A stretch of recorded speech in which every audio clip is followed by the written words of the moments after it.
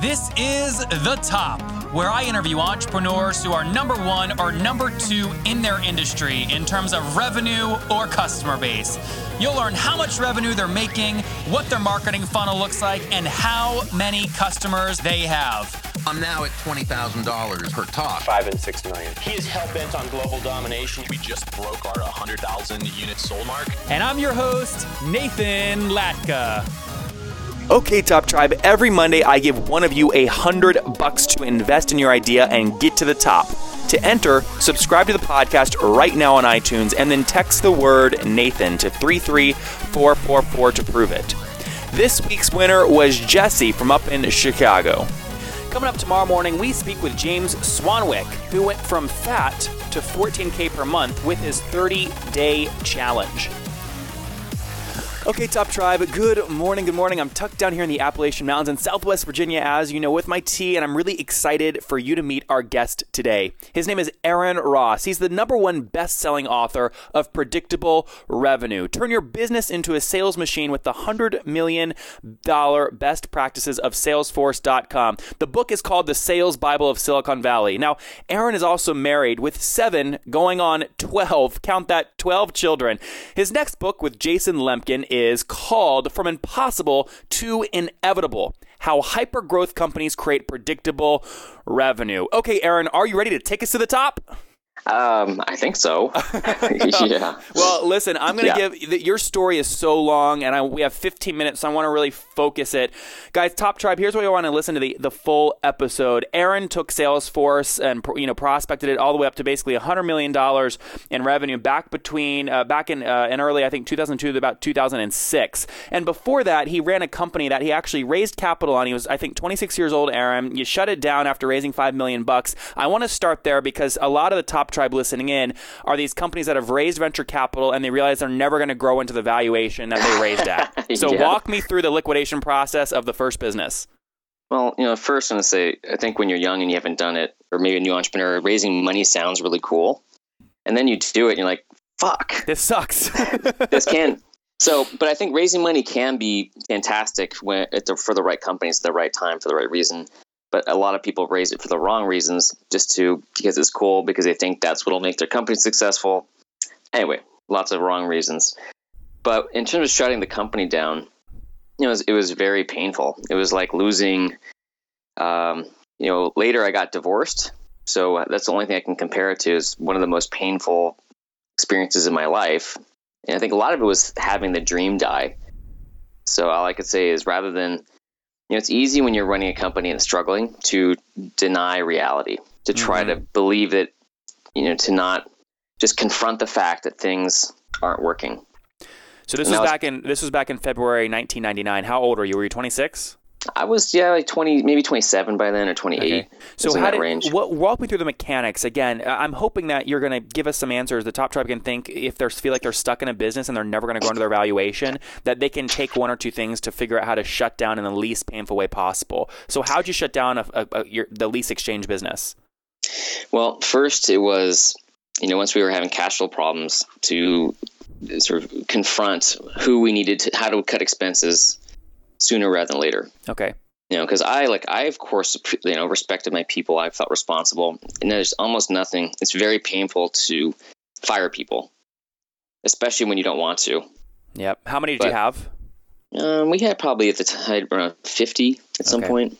Okay. And so we probably had, I don't remember how many people we cut first. It's been a while, but I do know that, usually you're going to need to cut more people than you think sooner. I feel like that's always that's always the case, I think, when you're shutting down, huh? But the thing is, the reason why people don't do it is because you hope, well, what if it turns around next month? Yep. And it doesn't. It doesn't turn around until it turns around. That could be 2 months or 2 years. So it's better to give yourself more runway with cash. And honestly, there are some companies that, they're never going to grow into their valuation, but they sort of cut way back and give themselves enough, years of runway so they have a chance of clicking into something that does create much higher growth than they've got now. So, Aaron, real quick, I want your opinion on this before I move into your first day answering 1-800 calls at Salesforce.com. I just had somebody on yesterday. His name is Ankur. He's building a business. It's doing about $120,000 top line revenue. He's raising at a $30 million pre-money valuation. Are we in a bubble or not? Is that teachable? Please don't tell me you're an investor. No, I'm not. It is. It is. Yeah. I told him, I had him on the show and I challenged him. I'm like, how are you going to grow into this valuation? Now, he already made money, obviously, so he doesn't need to sell it. But that just seems crazy to me. Yeah, me too. So okay, we'll move on from that. Yeah, especially in the online education space. It's hard. It's tough. But, like I'm wrong all the time, but I do think that there's a lot of crazy valuations. And I don't think entrepreneurs really, again, if you haven't done it before, especially realize the cost of raising money, either a lot of money or so the cost of raising money or raising a lot of money or raising money at a high valuation. Yep. Right. Because it ain't free. Because if you raise money at $30 million pre-money, got to sell for 100. You got to sell it for 100 or more before you see anything. Yep. And guys, the term you want to search on that, and again, I'll link to all of this in the show notes, but the term you want to search on what Aaron's talking about is usually something called liquidation preference. Aaron, that's what you're referencing, right? Mm-hmm. Yeah. So guys, again, I'll link to all this stuff in the show notes at nathanlatka.com/the-top118. What I want to get into now with Aaron, again, he is just, I'll tell you what, he's a heavyweight. I studied his book. I used it to build Heyo. You guys know about the success of Heyo. It's done so well. Aaron, you checked your ego out the door. Tell me about what the first day answering the 1-800 numbers at Salesforce was like. Yeah. Well, shut down prior business, took some time off, and then I knew I wanted to learn sales. The only sales job I had at Salesforce, because we're better to learn sales, was answering the 800 line, because that was all they had for sales. So I went from being CEO of an internet company to sort of the most junior spot at a new company. But the first day was exciting. And, first week or 2 weeks or 3 weeks or a month was exciting because it's all new people. After about 5, 6 weeks or 2 months, it started to drag because, I was answering the 100 line, respond to inbound leads. It didn't take me very long to figure it out. Aaron, I'm going to ask you what your salary was, but let me tell you why. I think there's so much value to giving up and just pushing through shitty, like things you think are really shitty for the value of learning. So I think if you share what your salary was when you went in there and you checked your ego, it's going to encourage listeners to also take the same learning-based approach. So what was your salary there when you first started? It's probably, my total compensation was, I think, around $45,000, okay. So salary would have been maybe 35. And that was back again. Give me the year, 2002? 2002. Okay, 2002. So, I got almost no equity. No equity. Tiny. Okay. It's very little. Yeah. So what's the next step? Walk us through how you then go from where you started to director of sales and basically adding $100 million, and I assume an annual recurring revenue? Yeah. So the point you said about people sort of sticking out through tough situations. I do feel like a lot of people end up as whiners when they don't get what they want when they want it. My job isn't, I don't like my job. My manager doesn't support me. My company's not interesting.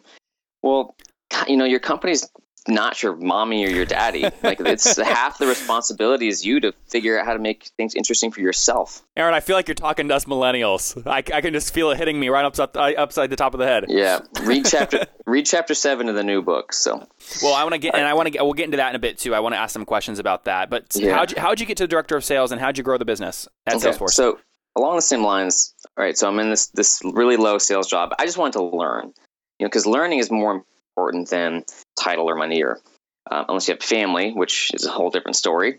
But I just wanted to learn. And after about 3 months of doing that 800 number job, I just felt like there's nothing to learn. And I was really pushing. I knew I wanted to get into the company. I'm like, I know I can make some kind of big difference here. I don't know what it'll be, but I'll get in and I'll figure it out. So I was talking to a bunch of people. I figured out that there's this problem with creating, sales pipeline or leads. And we call it our enterprise side of the business, like selling to bigger companies. And I just, literally going and talking to people and asking questions, and I sort of saw, all right, well, there's this problem, and what we're doing to do it isn't really working. They're having a field, our salespeople prospect, and that's not working. They're having a couple junior people just make cold calls, like that's not working, and they're not doing a very good job. I didn't know anything about it, but I could see they weren't being very focused on it. Yep. So I said, hey, look, give me some. I think I could do something here. Like, give me a shot, give me some time. And they did. I had a manager who believed in me and said, yeah, let's take 3 months. And they actually had 3 months to figure it out. And so it did take me about 3 months to 4 months to come up with a system that created like repeatable prospecting system that created a a predictable way to generate good appointments, like sales appointments at companies that we wanted to get into, even if they'd never heard of us before. So guys, I'm not going to use this time with Aaron to talk about the sales strategies that he teaches, because he does a great job of doing that in the books. Again, I'll link to Predictable Revenue and his new book in the show notes at nathanlatka.com/118. Aaron, this is a bit of a weird question, but I've had Top Tribe listeners before go, Nathan, I don't want to start working at a company unless I can get meaningful equity early on. At what point, as you were becoming clearly a big value contributor at Salesforce, did you have a negotiation with Mark or whoever your boss was to get more equity in the company? No, I mean, at a junior level, I mean, it depends. By that time, Salesforce was like 150 people. So it was small, but not small enough that I really had a chance to negotiate what I was going to get beyond, very little bit. So I think there's a lot of value. So a couple of things. First of all, if you have read all these blogs and you're like, jobs suck, and say, shut the fuck up, because where else that's the only place you can get paid to learn. Yep. So the trick is like, what do you want to learn? It's hard to start a business. The thing is, all the stories out there make it seem easy for two reasons, because those are the stories that are interesting, so they get published, and the people who are telling the stories want to sell you something in some way usually. But the point, starting a company is great. Getting a job is great. How much are you going to learn? So find a job where you learn the most. And what you get paid is not that big a deal in the scheme of things, compared to what you can learn for yourself. Because at some point, if you do want to start your own company, whatever equity you learn in some company, it's usually not going to amount to much. Once in a while, people hit a home run. Once in a very rare while, they'll hit, it's like Facebook or Google money, but so rare. I wouldn't worry about it. So you didn't really, you weren't able to really capture much of the upside in terms of the little amount of equity that you had in Salesforce. Okay, got it. No, I kept getting more. I got promoted a bunch of times, and I got a little more each time. But it's like I say, I started early at Salesforce, but not early enough. Yeah, I still have to work. I still have to make money. I want to try and quantify this, Aaron, because people will appreciate the story more. And sure. You can always say no to the answer, but yes or no, did you make more than $10 million just directly off equity at Salesforce? No, I made like $200,000. Okay, $200,000. See, guys, such an important lesson. Aaron, thanks for sharing that number. You guys got to just hustle, right? The home runs are hard to find. So, Aaron, let's go to the next step. People always tell me, actually, before I go into the books, I want to ask real quick. We had Jim Fowler on back in episode 73, who was Jigsaw. Obviously, he sold to you guys, I believe, at powersdata.com now, and it was like $150 million, I think, acquisition price. Did you lead that acquisition? Were you still at Salesforce or no? No, I know Jim, but that happened a few years after I left. Okay, got it. Okay, well, we'll skip that. If you guys want to hear Jim's story, though, that's back in episode 73. So, Aaron, the books. People always tell me when you write a book, all you do is you spend a lot of time and you lose a lot of money. Why'd you do it? I don't know who's telling you that. Well, first, I think at heart, I'm an author. And always have been. That's, even though I'm an entrepreneur and I wear many hats, I think there's a part of me that just is an author.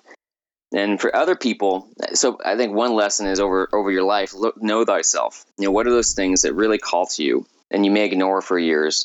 But so I think for me, I just am an author. It's important to me to write books because it's important to me to write books. Now, Predictable Revenue was my second book. So what I did was, I did one sort of book as like a practice book. And I self-published to keep it simple. I remember I saw this course, Write a Book in a Weekend. And I'm like, what? You can do that? And it's sort of probably the first time they broke a 4-minute mile. People were like, what? You can do that? And then everybody did it. It's funny. So I wrote a book in a weekend. What was that book title? I want to read that. It's called CEO Flow. Turn your employees into mini CEOs. Okay, I love that. Okay. So talk to me about Predictable Revenue. Did you find someone that give you an advance there, and how many copies have you sold? No, I didn't get. So I self-published. Okay. Again, which there's pros and cons to self-publishing publisher. I'd had a publisher before, but decided to self-publish. So, for example, I got to set what formats it comes out at what price. Great. And to get more royalties. This time the new book I'm going with a publisher. So again, there's pros and cons. But self-published, I could get up quickly. It didn't have to be perfect. It's sold over the last 4 years, probably something 50,000 copies, which is a lot. Yeah. It's a lot for a business book. I think people say a successful business book if it sells 10,000, that's a lot. Especially self-published. Yeah, because it's all been through word of mouth. But the trick with it, I think I wrote that book in over 6 years. Holy mackerel. But it was more like I'd blogged over here and there. and I knew I wanted a book, but I just by leaving Salesforce and by doing consulting, I took whatever would have been the sort of 2006 version of any kind of sales book, and by I'd say consulting and working with people for 5 years, by the time I actually wrote it, it was a much, much, much better and simpler and distilled book. So the new book, you're working with a publisher. Did the success of your first self-published book, Predictable Revenue, enable you to get, again, a solid business deal, a solid advance, and solid royalties on the new book? No, I don't get shit for advance or royalties on the book. So, because this is how it works. Is people focus on the advance. They focus on all that stuff that really doesn't matter. It's good for marketing, but what matters with the book is reputation, brand, audience. It's like people have called it your big business card. So, for example, with an advance for the new book, okay, so Predictable Revenue. If there's one lesson there, I'd say is just if you have a book and you publish something, self-publish, and then don't worry about making whatever book. Like I did a practice book before I did a real book, and then now I'm doing like the next book is going to be even bigger. So I'm sort of building.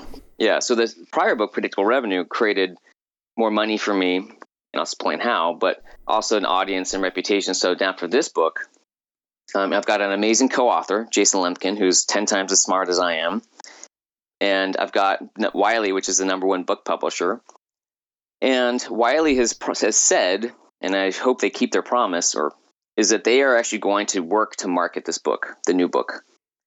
Now, in publishing, publishers are known. All you get from when you go with a publisher, usually all you get is maybe you get a small advance. What's small? A couple grand? $5,000, a couple grand, 5,000. I got 15,000 for this new book. Got it. So split with Jason is 7,500, but I got to pay $15,000 for like production costs and editing. Yep. So it's really funding though. But I don't care. I mean, look, I need a lot of money because I have a lot of kids. I spend 60,000. Yeah, I have like. Are you at 7, 8, 9, 10, 11, 12 right now? We're 7 today, but we're going to be at 12 within like 3 months. Do you already have triplets, quadruplets on the way? No, we're adopting 5 more. Oh, got it. Okay. Yeah. Wait, so what are your total monthly expenses just on family? It's 60, 70, it's probably like 60, 70,000 per month. That's per month. That's crazy. Wow. Yeah. No. Okay. We get parents on all the time. Like we had Carrie Wilkerson on back in episode number 12, and she talked about how she gets $12,000 per speech now, and how she wrote a book with 4 kids, 2 adopted, 2 her own. It is possible. People think you can't do it. It is possible, but it's clearly it's not cheap. And yeah, and that's what we spend a lot. We invest heavily in our family, which has also been the main motivator for me to figure out how to grow my income, because I've grown it by 10 times over the last 4 years. And is the main way, Aaron, that you've done that through like increased speaking engagements? You've grown your list size so you can sell other products. I mean, what have you done?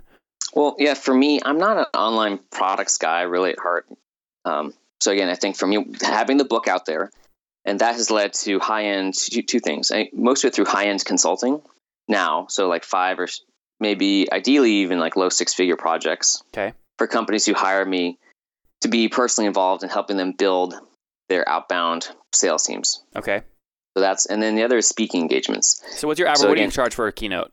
An hour-long keynote? The range is usually from like $10,000 to $20,000. So typically it's like 15. I just did one 2 days ago for 20. Of which, so I have a speaking agent. I personally get 70% of that. So I get $14,000 out of a $20,000 project. Speech. Okay, so that makes sense. That's why like a $15,000 advance compared to, I don't know how many millions I'll make from the new book, but over years it'll be millions. It's like Don't focus on the advance. Focus on getting the book done with the right people. The right book with the right people. Speaking about getting it done with the right people, before we get into my favorite part of the show and before we wrap up, Aaron, I want to talk about the new book, Part 1, Chapter 8. You talk about changing your current strengths and how they can become a future weakness. Tell me real quick, give me a strength that you had at Salesforce at the beginning that became a weakness as you became a director. Okay, I'll give you one example. So again, at Salesforce, I was, the guy who built this outbound prospecting team and could define this process. And it was so about me because no one had ever seen something like this before that, again, I got sort of trapped into owning this team. And even though I was working to make the team independent of me so I could be promoted, I wanted to obsolete myself so I would be able to be promoted again. It took me, it's called 3 years.